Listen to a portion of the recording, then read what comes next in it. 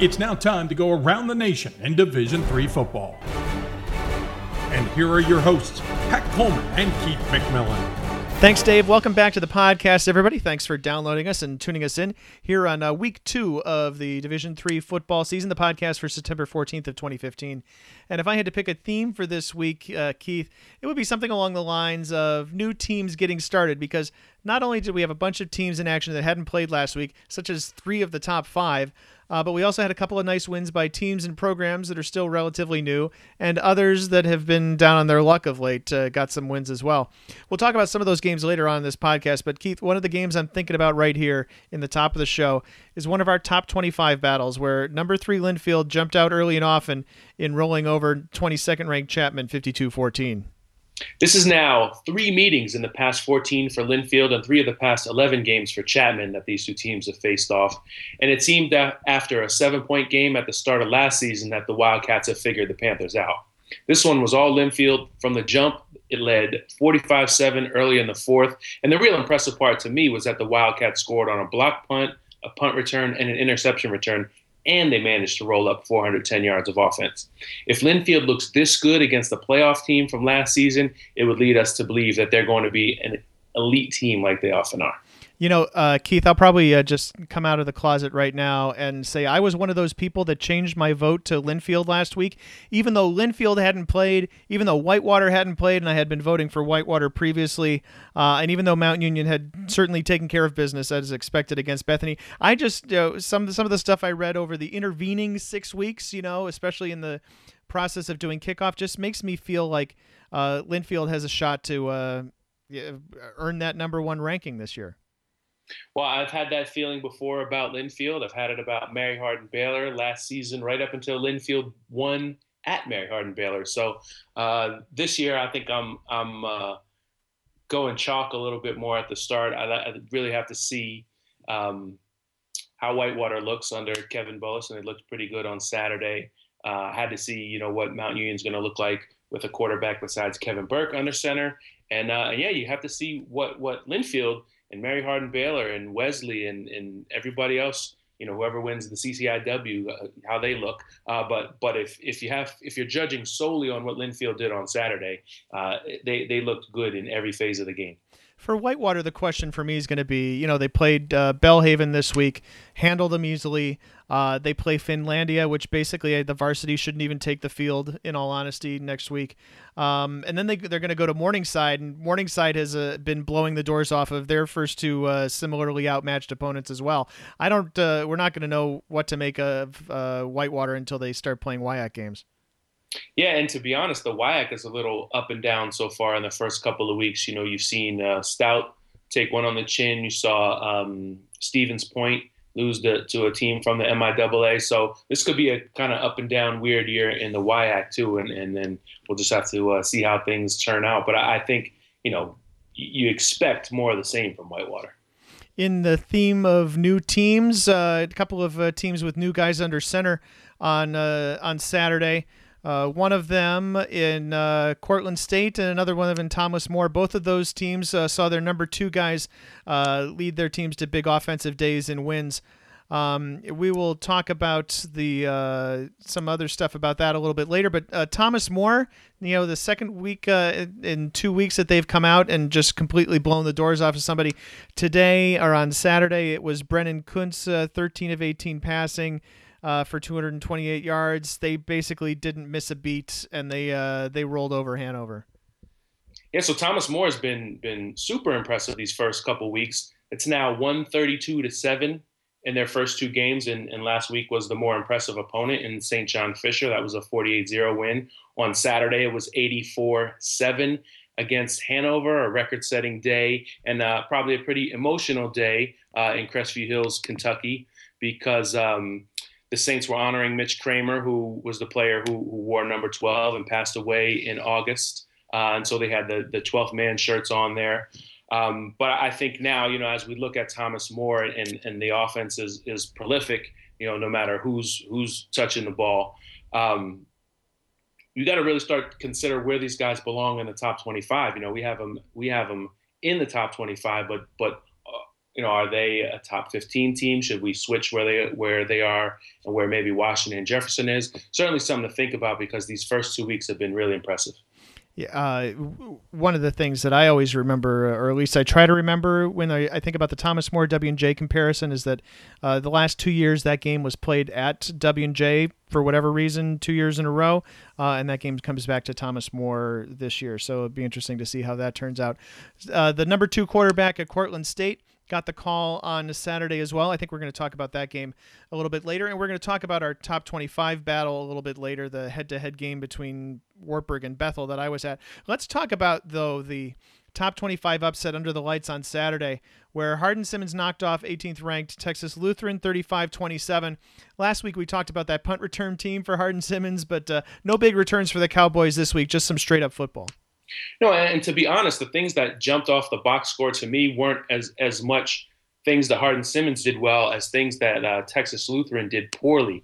You got 15 penalties for 147 yards. I mean, that's a big chunk of yardage to give up penalty-wise. You have the 3 interceptions by Trenton White. I mean, those are the type of things that'll get a team beaten, ranked or not.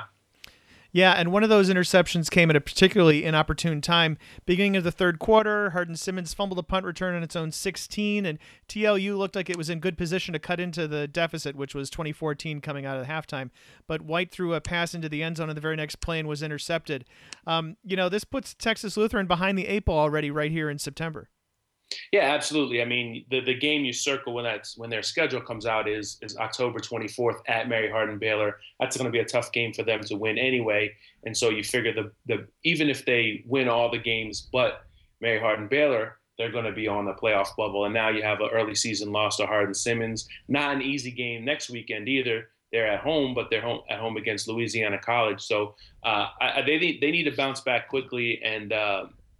I guess we shouldn't forget that they did play Mary Hardin Baylor tough in the playoffs. It was a 27-20 game, but that was the game that was split over 2 days because of lightning, and who knows, how accurate that result is in forecasting what might happen in a game this October that presumably wouldn't be interrupted.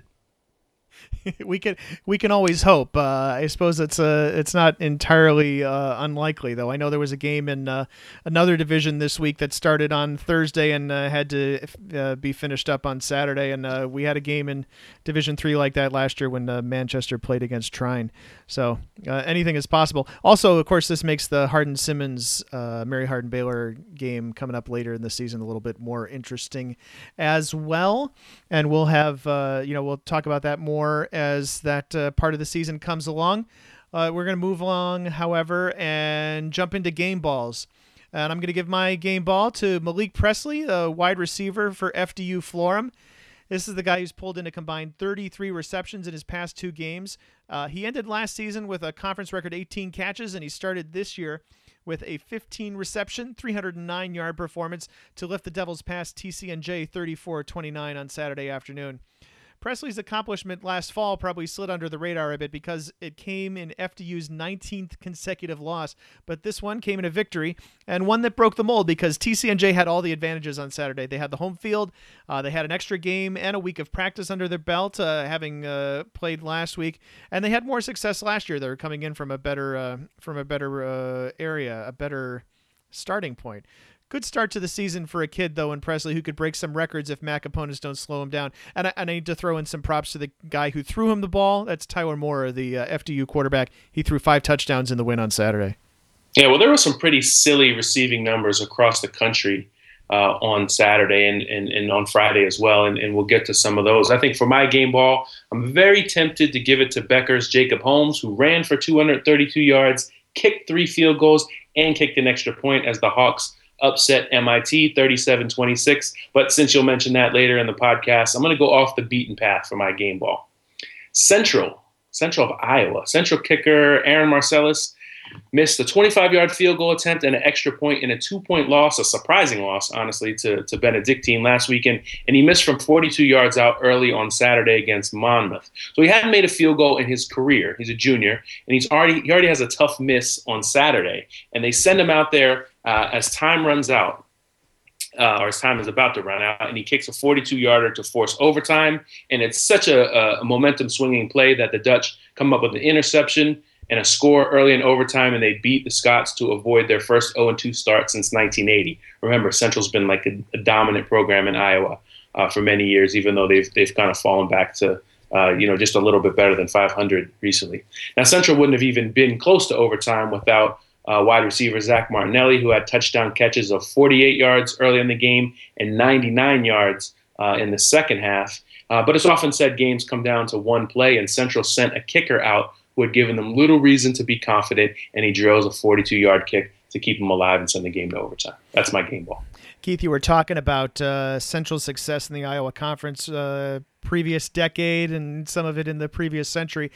This past week, I was going through a lot of old Team of the Week files, kind of still converting some stuff from the old server over to the new one, even though we moved here onto Presto about sometime in 2010, I think. 5 years ago, at least, I think, yeah. Yeah, exactly. Going through all those ones where I was thinking primarily of punters because the name that sticks in my head is Curtis Brondike. You remember a punter for Central who had some incredible run where like 3 weeks running he had just great numbers, and he was a pretty good punter throughout his entire career. But I know that they've often had strong punting and strong kicking in Pella, Iowa. So that's the source of my diversion there. And I forgot to bring the timer for this podcast, so we're going to have to keep each other honest. My apologies. I can just go boom every now and again if it makes you move along. There you go. Sounds good. Looking at teams on the rise, maybe Albion. These guys weren't on my ballot, and they won't be unless they find a way to play some defense. But honestly, after rolling up scores in the 60s against a middle-of-the-pack team from the WIAC and a middle-of-the-pack team from the CCIW, normally that's a team that I would vote for. Even though we're recording this podcast before Sunday's voting is all in, I can see where some people would put them on their ballots. Saturday's win was a 60-49 game on the road at Augustana, which is not a short trip. It's all the way across Michigan and then all the way across Indiana and then all the way across Illinois over to the border with Iowa. So let's see. Dominique Bana is having a great season at quarterback for the Britons. I saw him back in his second career game when he was forced into the game at Benedictine because of an injury to starter Spencer Krause. He couldn't hold on to the ball or the lead on that night, but he's come a long way. By the way, Keith, I assume that you read Ryan Tipps's bit about pronunciation in last week's Around the Nation feature? I did read that. Well, Michigan has a couple of them too. I understand it's proper to pronounce the school I saw last week as Alma, and at the Britons school is pronounced as Albion.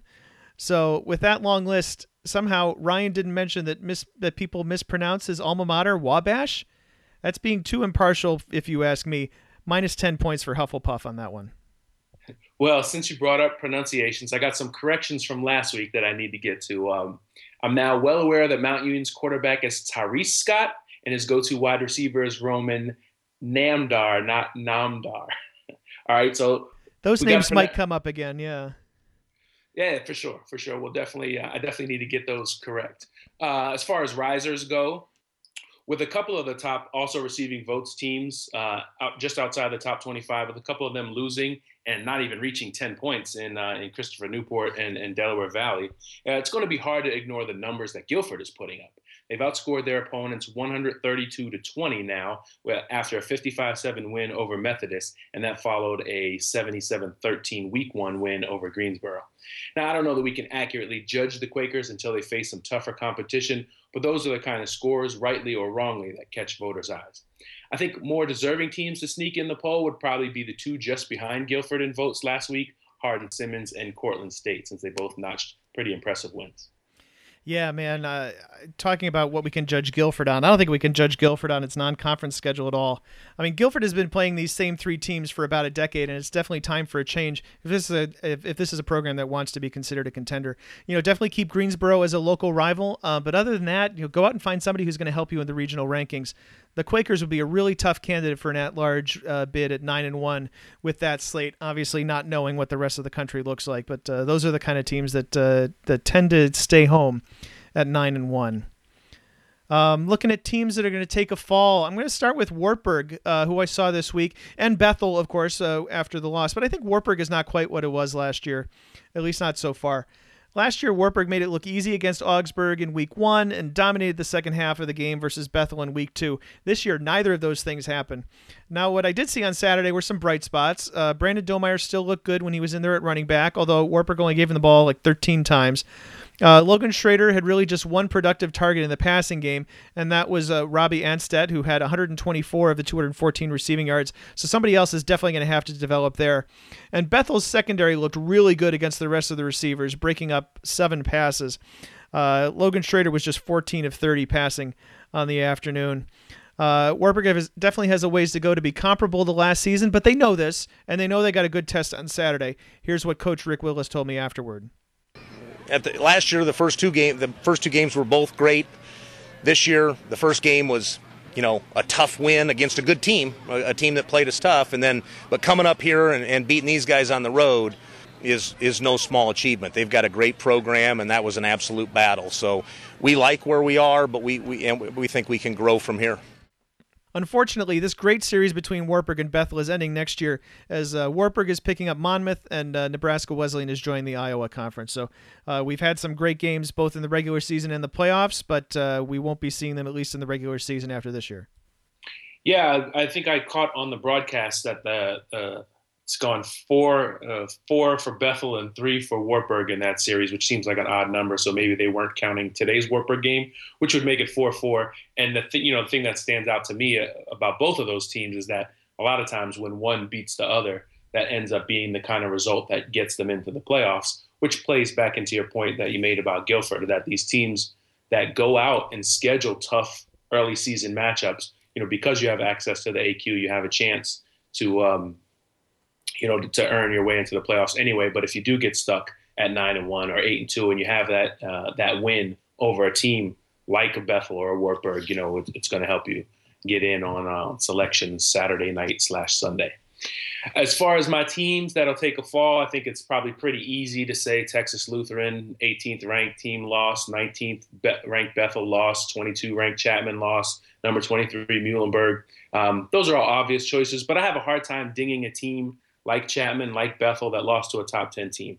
And I don't think you can punish Wartburg for not dominating Bethel either, because they went out and played a team of Bethel's caliber. I do have a team that won, which would potentially drop off my ballot if they were on it at all to begin with. Washington and Jefferson went back and forth with Westminster, Pennsylvania all night and pulled out the 35-31 victory when Ryan Ruffing scored with 1 minute and 4 seconds left. The Titans led that game, though, 16-7 and 24-14. And even after W&J scored 2 touchdowns to take the lead, Westminster scored again with 2:26 left to go up 31-28. And W&J ended up scoring the winning touchdown on that one. Now, Westminster was 4-6 the past 2 seasons. They haven't finished above 500 since 2002. So, all due respect to W&J for pulling out the win, but I don't think that's the 14th best team in D3 right now. To me, if I understand correctly, you don't think they're even the 25th best team, right? You just said they're not on your ballot? I don't think I've had them on my ballot. I think that them and Wittenberg I've kind of had hanging around the end of the top 25, looking for a reason to put them in. And these are the kind of games that, that knock you out. The type of games that get you in are the games especially when you're in a conference that you dominated and, you really only have 1 or 2 teams that give you a lot of trouble. You look forward to W&J and Thomas More playing later in the season. I'm going to go off the beaten path for this next highlight, and I'm going to take one from the last game of the night where Cal Lutheran outscored Pacific Lutheran 20-0 in the second half without their starting quarterback to give the Lutes from SoCal a 30-26 win versus the Lutes from the Pacific Northwest. The Kingsmen took the lead on a 39-yard touchdown pass from Adam Friedrichsen to Trevor Wood with 3:03 left and held on down the stretch. Here's how it sounded on the Kingsmen's video broadcast. Here it is. Here's your football game in Thousand Oaks. Empty backfield for Shaw. Throws, low to the ground, incomplete. Cal Lutheran has held, and a ball intended for Justin Lind. And Cal Lutheran, all they need to do is kneel down. They are going to win this contest. What a comeback. Nice way for the SCIAC to salvage the night. After Linfield had crushed Chapman, Redlands lost to second-year program George Fox, and Whitworth had blown Whittier out as well. Now, Claremont did beat Lewis and Clark, and Oxy beat Puget Sound, but the SCIAC contenders had all lost in those games with the Northwest Conference. Yeah, for me to go off the beaten path, I have to ask, how can I choose just one? You go by our preseason 1 to 247 ranking and our preseason preview edition kickoff. Number 245, Becker won. Number 244, Minnesota Morris upset Greenville. Number 240, Plymouth State won a 9-6 game against Mount Ida. Number 238, FDU Florham won, which you mentioned earlier. Number 235, Nichols won. Number 231, Rockford. Number 228, Lawrence. Number 226, Eureka. Number 222, Knox. They all won. Obviously, you're just reading off schools. It sounds weird, but these are all schools that are generally the teams that are getting beat on Saturdays, not teams that are winning. And several of them beat teams ranked similarly low in the 200s, but some of them had some pretty legitimate upsets. I think you mentioned probably the most impressive one, and this would be my off the beaten path highlight. Second-year program George Fox beating Redlands and doing it in dramatic fashion too, scoring late in that game to get what's the most impressive win easily to date for George Fox, but also just a really tough loss for Redlands, which is a team that usually challenges to win the SCIAC is potentially playoff caliber team. That's a tough loss and certainly an off the beaten path highlight for George Fox. Of the teams that Keith mentioned, the ones that really kind of stepped up and beat teams that were significantly ranked higher than them, Becker, which beat MIT, Minnesota Morris, which beat Greenville, which is perennially one of the contenders in that conference. Morris did that with just 120 yards of total offense, by the way. FDU Florham, even though TCNJ has been at the bottom of the NJAC, Florham has not fared well at all. As we mentioned, they've lost 19 in a row. Let's see. Nichols beat Anna Maria, so they were favored to win that one. Rockford beat Ripon. That's a step up. Lawrence beat Maranatha. That's 228 over 247. Eureka played somebody in their conference, of course, and a lot of those teams are ranked pretty lowly. And then Knox beat Carleton, which is maybe a slight bit of a surprise. They scored twice in the final 5 minutes to win that game. But yeah, George Fox beating Redlands, that's a huge feather in the cap for the Northwest Conference. Remember, Keith, when we were ranking the Northwest Conference teams back in August and ranking the Northwest Conference as a whole because of it, how much Lewis and Clark and George Fox really drag down the collective ranking. Well, George Fox just did a huge favor for the Northwest Conference there. Yeah, absolutely. I mean, when you rank conferences, you have to rank them as a whole, and you got to consider the bottom teams just like you consider the top teams. And when your bottom team is beating good teams from other conferences, that certainly says a lot about the strength of your conference. We've just talked about a lot of surprising results, and we ran through some of them in pretty much detail. But the one that was the most surprising to me might have been Becker defeating MIT. And just to break this down for you, Becker was second to last year in one of the worst conferences in Division III and appeared to be destined to be in a similar spot here in 2015. Lo and behold, they come up, jump out to a 23-6 halftime lead on the Engineers. Now, often these sorts of leads are short-lived as the more veteran team tends to even it out in the second half. But Becker held on against the Engineers' onslaught, and Jacob Holmes scored on a 47-yard touchdown pass and kicked the extra point to make it a two-score game again. Big day for Holmes in the 37-26 win, and you can read more about that on the d3football.com homepage. But when I picture an Engineers' onslaught, I envision a bunch of requirements documents, long conference calls, and a huge checklist of software items that need to be tested. Shades of a job I had a few years back where, oddly enough, I was helping build a news website. I've got no segue from that, but I do have a surprising result that we haven't yet mentioned. How about Bluffton beating Baldwin Wallace? That's a Heartland team beating one from the mighty OAC. And when we talk about conference rankings, the HCAC is usually down there pretty low because they perform poorly in non-conference games. Now, the Yellow Jackets, the Baldwin Wallace Yellow Jackets, are a little farther removed than I had originally thought when I looked this up from going toe-to-toe with Mount Union. It was 2011 when the Purple Raiders needed a late score to beat Baldwin Wallace 25-20, and the Yellow Jackets were just 500 last season. But this was a convincing win for Bluffton. 38-26 by the Beavers, same Beavers who lost last week to Wilmington, which is usually the dregs of the ODAC. So that's a heck of a bounce back. They rushed for nearly 200 yards as a team. Micah Roberson had 12 catches, and Ryan let's talk pronunciations. Ryan Elker, am I saying that right? Well, that would be how I would pronounce it anyway. All right, good. He did a Q&A with us in kickoff, and as awesome as kickoff is, we don't have live audio so we can hear pronunciations correctly. But he had 2 big sacks for Bluffton in that one. And meantime, for Baldwin Wallace, see what happens when Yellow Jackets get rid of their hyphen. Yeah, a mad dash for the exits on that one. And again, just another way to show the teams that make the big improvement between week 1 and week 2. Also for Bluffton, I know they had some big dedication for new turf at their home stadium, so I know it was excitement. But my goodness, Baldwin Wallace. The Baldwin Wallace losing, Marietta losing last week big to Denison. The Heidelberg Cortland State score. We were already talking about the OAC kind of needing in a position where they might slip back behind the Empire 8 because of a couple of those head-to-head games. But this one is more puzzling than anything that happened last week.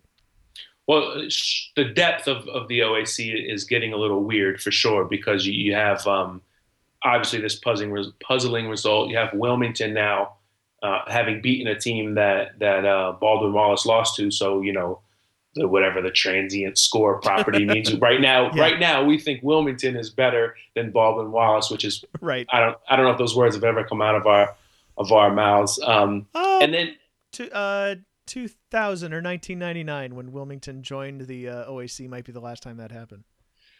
Well, it's a long time ago. And then the weird thing about the OAC right now is it's a lot of times it's been like 4 or 5 teams deep. And it sends a second team to the playoffs, and that second team does well, and that's why it keeps bumping up the conference rankings, even though sometimes the bottom part of the conference is not too strong. Well, in this case, you have 2 really, really strong teams right now: John Carroll and Mount Union at the top, not just Mount Union alone. And then you just have these, I guess, right now 8 other teams that we can't quite figure out. Let's go to the stat of the week, and for mine, I'm going to dig back to Thursday night for a game that featured a little defense. Especially in the second half. Maryville held East Tennessee State scoreless after halftime and eked out a touchdown to win 28-21 and give D3 a rare win against the Division I FCS scholarship program. The Scots gave up just 112 yards of total offense in the second half on 38 plays. Now, obviously ETSU is not a particularly established program. It's just the second game since they brought the program back. But a win on the road in front of what appeared to be a legitimate attendance of 7,300 fans is a really good win for Maryville, and a great reminder to the rest of you that we in Division III will not stand in awe of a few kids with scholarships. My stats of the week. See, I paused to let that of a few kids with scholarships. I let that breathe a little bit. Thanks, man. All right. I got 2 stats of the week. One is from the Cortland State-Framingham State game. Had a wild finish. The Red Dragons led 47-28 and 54-36. And the Rams cut it to 5 with a minute 18 left, and they actually went for 2. They attempted a conversion that would have made it 54-51. And then after all that craziness, Cortland picks up a fumble and scores with 2 seconds left to make it a 61-49 final. But none of those things I just mentioned are my stat of the week. The crazy part about this is Framingham State had 3 wide receivers with at least 9 receptions. Cortland State had 3 who had catches of 58 yards or longer. Now, my second set of stats is from Loris, Wisconsin Stout. Now, Loris outgained UW Stout 792 to 534, and they lost 52-42. Loris had 11 penalties for 99 yards. Stout just had 1 for 5. Loris had a receiver with 14 catches, and he wasn't even their leading receiver because they had a guy with 15 catches. They had 2 200-yard receivers, a 100-yard receiver, and a 125-yard rusher. They put up nearly 800 yards of offense and did not win that game. Stout, Loris getting called for more penalties at home. Texas Lutheran, you mentioned those 15 penalties. They were at home also. It's not easier at home, guys. You don't always get the great calls, and that didn't happen. Obviously for Loris on Saturday. Let's slip visit all the way back to Monday. Monday? No, Triple Take's not on Monday. Triple Take's on Friday. Good. That's much easier. I only have to go back to Friday for Triple Take and look at the bad predictions and the good ones. We'll start with the bad ones. I will freely admit my pick of Johns Hopkins and Susquehanna being surprisingly close was not surprisingly close at all as the Blue Jays won 59-7. I could try to make the claim that, 52 points is surprisingly close compared to what I thought it was. Yeah, no. Yep. Susquehanna looked pretty good last week against Lyco, and then of course Lyco comes out on Saturday and loses 38-14 at Stevenson. So clearly those games have a little different perspective now. Let's see. Ryan Tips' surprisingly close game was 47-11, Whitworth over Whittier. So that was not particularly surprisingly close either, if you care a whit about such things. I'm glad you read the joke. I thought you were going to skip right over it. I've said enough bad jokes through the course of this podcast. Why would I skip one more? I feel like the bad jokes just keep people, make sure they're paying attention, because you get a tweet or like an email every now and again and say, that bad joke, that was pretty funny. Just to know that people are making it to the end of the podcast. That's true. You know what I haven't done so far, although we still have almost half a podcast left, I haven't made up a word either last week or this week, created a fake word out of nothingness in the middle of the podcast. Maybe the new thing this year is mispronouncing names or something.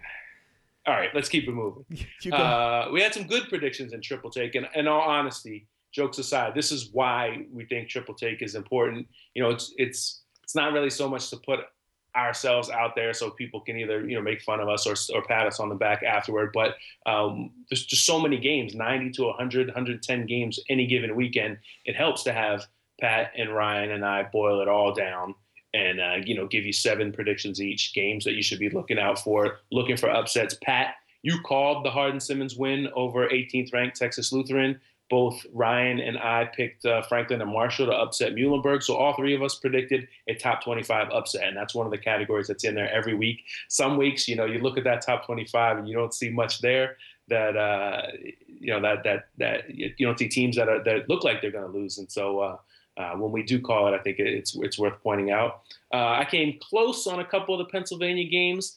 I said Gettysburg and Ursinus was surprisingly close. It was so surprisingly close that Gettysburg actually won 22-15, and that one was probably one we expected Ursinus to win. I also put the Wilkes-Del Val game in the in-state rivalries, and Wilkes pulled the upset, 12-7. Del Val was 0 for 5 in the red zone. That's kind of what did them in. But I didn't actually call that. At the very last line of my pick is I'll go with Del Val, so I guess I don't get full credit for that.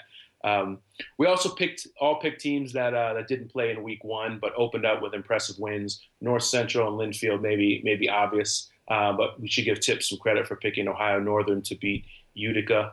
And we all picked games that had a ripple effect.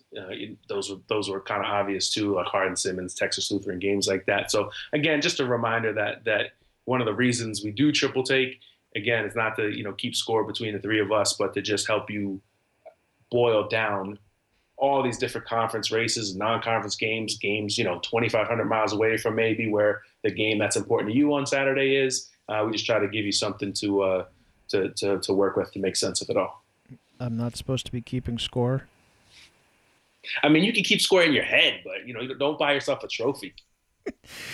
I could just buy myself a trophy, put it right here on my desk. This is an audio podcast, so nobody would ever know. True. If it ever ended up in an episode of Hoopsville, you might be able to figure it out then. That's a basketball thing. All right, moving on. A lightning round. I'm going to start with Finlandia. Ouch. You'll notice they did not fit into the theme of new teams getting started or positive things happening to new and or young teams. It just was it was a painful game at Wisconsin-Oshkosh, 86-0 the final score, and it's not going to get any better next week. It's a difficult build for them, and I know I mentioned this somewhere. I thought it was on a previous podcast, one of the two, but when Coach Driscoll was hired at Finlandia, they'd already had the first 4 games on the schedule set. So Alma, and then Oshkosh, and then Whitewater, and Wisconsin-Stevens Point. What a great schedule to inherit. Yeah, I mean, those are games that make sense geographically, but they don't make sense when you have a startup program and you're playing some of the best programs in the country. The Whitewater one, for Whitewater, I'm sure they took the game just to have a D3 opponent, but yeah, a Finlandia, ouch. That could be your made-up word for the week. There you go. Yeah, okay. Or the bad pun. Either way. We mentioned Thomas More outscoring their first two opponents 132-7. Kind of makes me wonder how much of it is the talent that they had on hand, and how much of it is new coach Regis Scaife, who turned a John Carroll team over to Tom Arth and then watched it immediately shoot into the stratosphere. Now he's doing the same thing with Jim Hilvert's team after Hilvert left at the end of last season for a high-profile high school job in the Cincinnati area. Yeah, Keith, I kind of felt like at the end of Scaife's tenure at John Carroll, they were just trying to get him out the door because they really wanted Tom Arth to take over. It was like Scaife was kind of persona non grata after he'd coached really well and been at John Carroll for quite a long time. Yeah, and I think he's certainly landed on his feet in a program that's been solid and could use that expertise. But to see them get off to such a surprisingly good start, like we mentioned last week, beating St. John Fisher wasn't so much of a surprise as the margin they did it with. You look at the Hanover win. Obviously, it's they're not nearly as strong a team. So maybe as much as we praise the Thomas More talent, we also have to acknowledge maybe there's a lack of talent at Hanover right now. Let's see. North Park had a pretty convincing win in week 1, and here in week 2, they rallied from a 28-10 deficit to take a lead with 1:45 left on a 99-yard fumble return.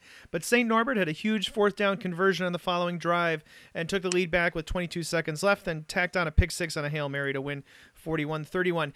Keith, St. Norbert was kind of aimlessly wandering the woods there for a couple years. They're on their third head coach in 3 seasons, but so far here through the first 2 weeks of the season, they're kind of working their way up the CCIW ladder. They beat Carthage handily. They did pretty well at North Park, and they look like they might be pretty decent again. Yeah, and that was for years under Jim Pirtle. That was pretty much the best team in the Midwest Conference. So good to see them getting back on their feet. St. Lawrence, we must have mentioned the St. Lawrence Norwich result 10 times in the podcast. So if you're a longtime listener, you know that last year Norwich won that game 10-7, and it ended up being the game that we think kept St. Lawrence out of the playoffs because all they had was a 2-point loss to Hobart. They ended up finishing 8-2, and out of the postseason, had they been 9-1 with the 2-point loss to Hobart, you have to figure they would have been in. Well, they avenged that loss quite thoroughly on Saturday. It was 42-28. Really wasn't that close. They led 42-7, about 6 minutes left in the third. Big game for Mike Leffelbein and those guys, but wasn't huge numbers. He had 3 touchdown passes, but just 177 yards passing. There weren't really crazy numbers, but that's got to be a good monkey to get off the back for St. Lawrence, especially after the loss to Morrisville State in week 1.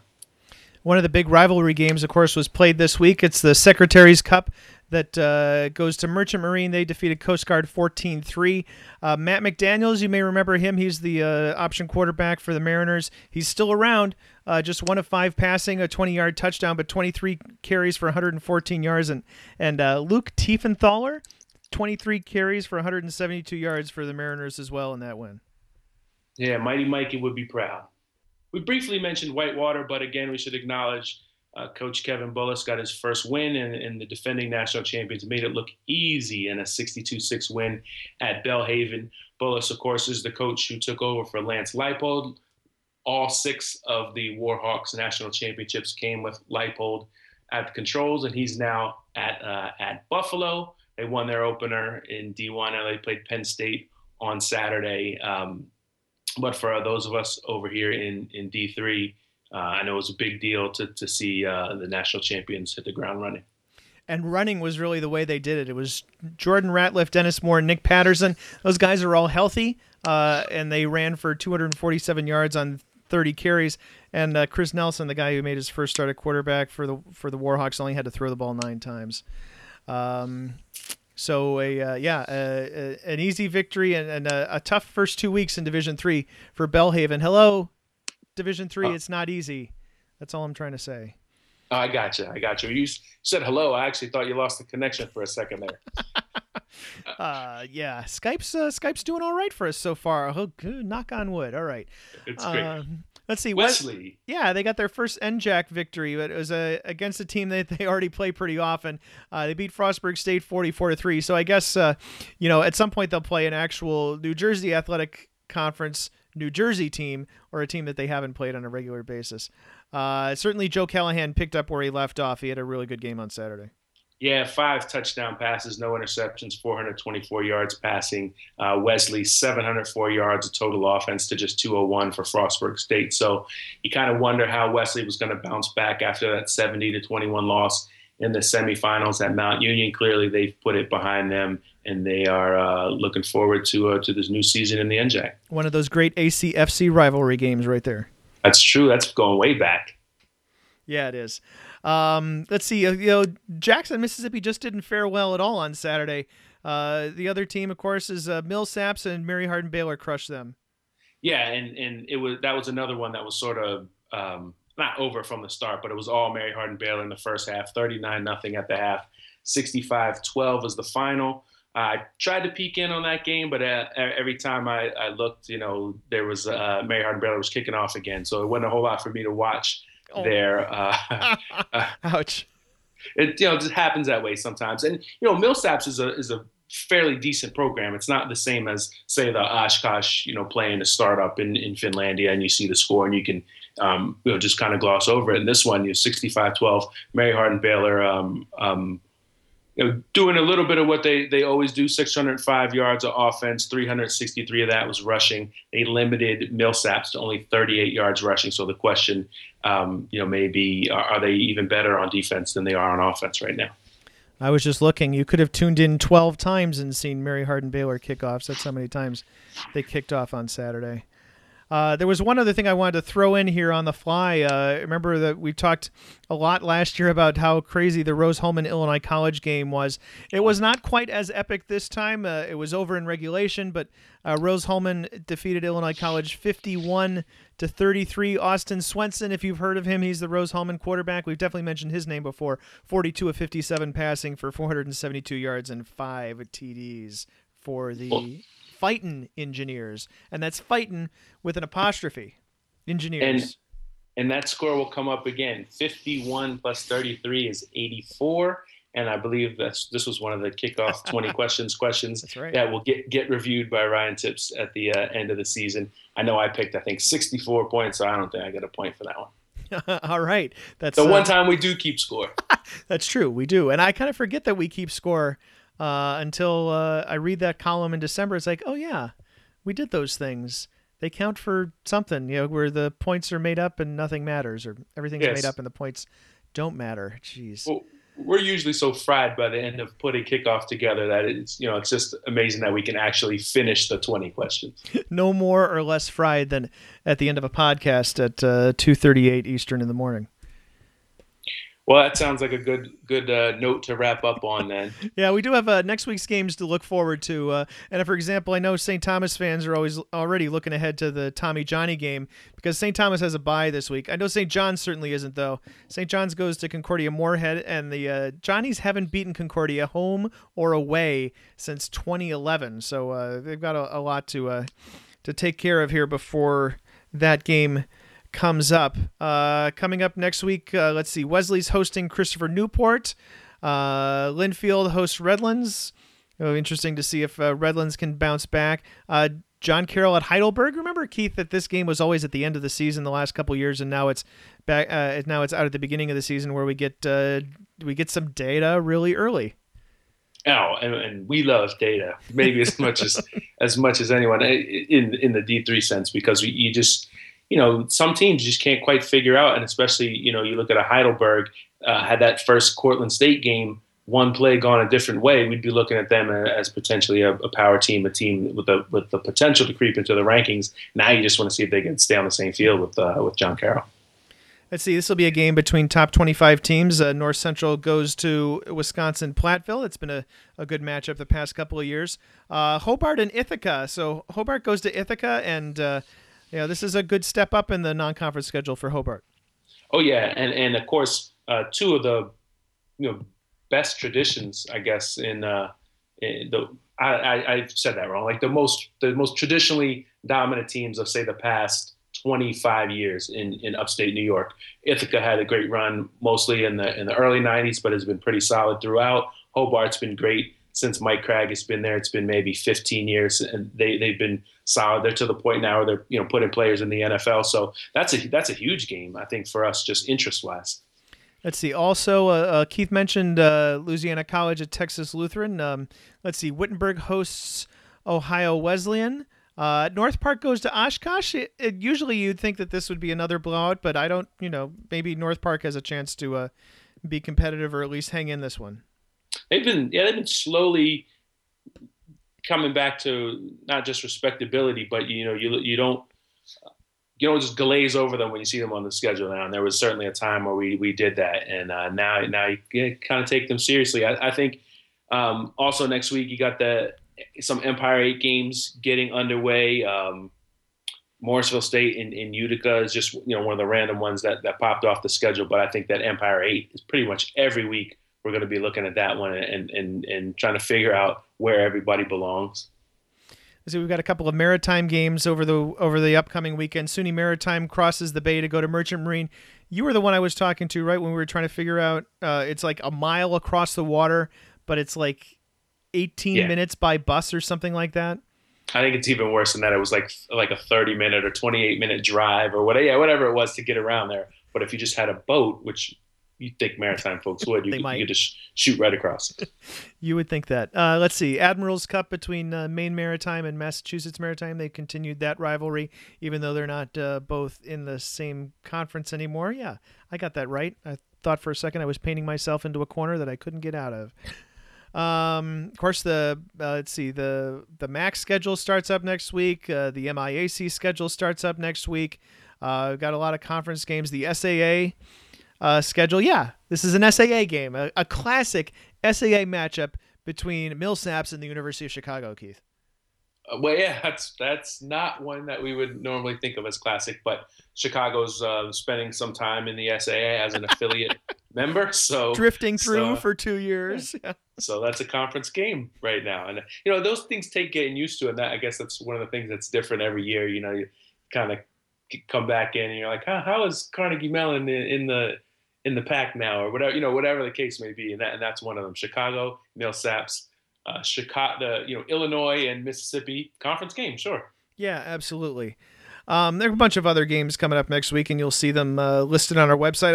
As we close, I wanted to throw one final shout out to a game that was so far below the radar we didn't mention it until right now. Southwestern beating McMurray 7-6. As a week after McMurray looked pretty good in week 1. Against East Texas Baptist, they look completely different against Southwestern, a team that's only been playing football again for a little bit over 2 years. That's the way it is in D3. Yeah, that's a wild swing of results because Southwestern gave up 77 to Hardin-Simmons in week 1. So you got the big bounce back from Bluffton. You got that bounce back. The George Fox is another startup team with a win and maybe portends. After for a few years down the line, there's hope for Finlandia, even though the days right now are kind of rough. That wraps up the Around the Nation podcast for the week of the 15th of September, the 14th of September. I will say this. Thank you to everybody who sent us Play of the Week nominations last week. We got 22 of them, several long after the deadline. And this week in particular, we're not going to be in a good position to accept late nominations. So please, by 5 p.m. Eastern time on Monday, send us a clip. It would be awesome if it still had the audio, although I know that your video ingestion systems automatically strip all that stuff out. I get that. So we'll have that. We'll have Around the Region columns, of course, on Tuesday and Wednesday. Ryan Tips' Snap Judgments you've already seen. They were on the site on Sunday, and he'll have a column on Thursday. And, of course, more coverage of Division III throughout the entire week, culminating with Triple Take, which is our three-headed prediction star for Week 3, which will hit the site on Friday morning. He's Keith McMillan. I'm Pat Coleman, and thank you for listening to the Around the Nation podcast.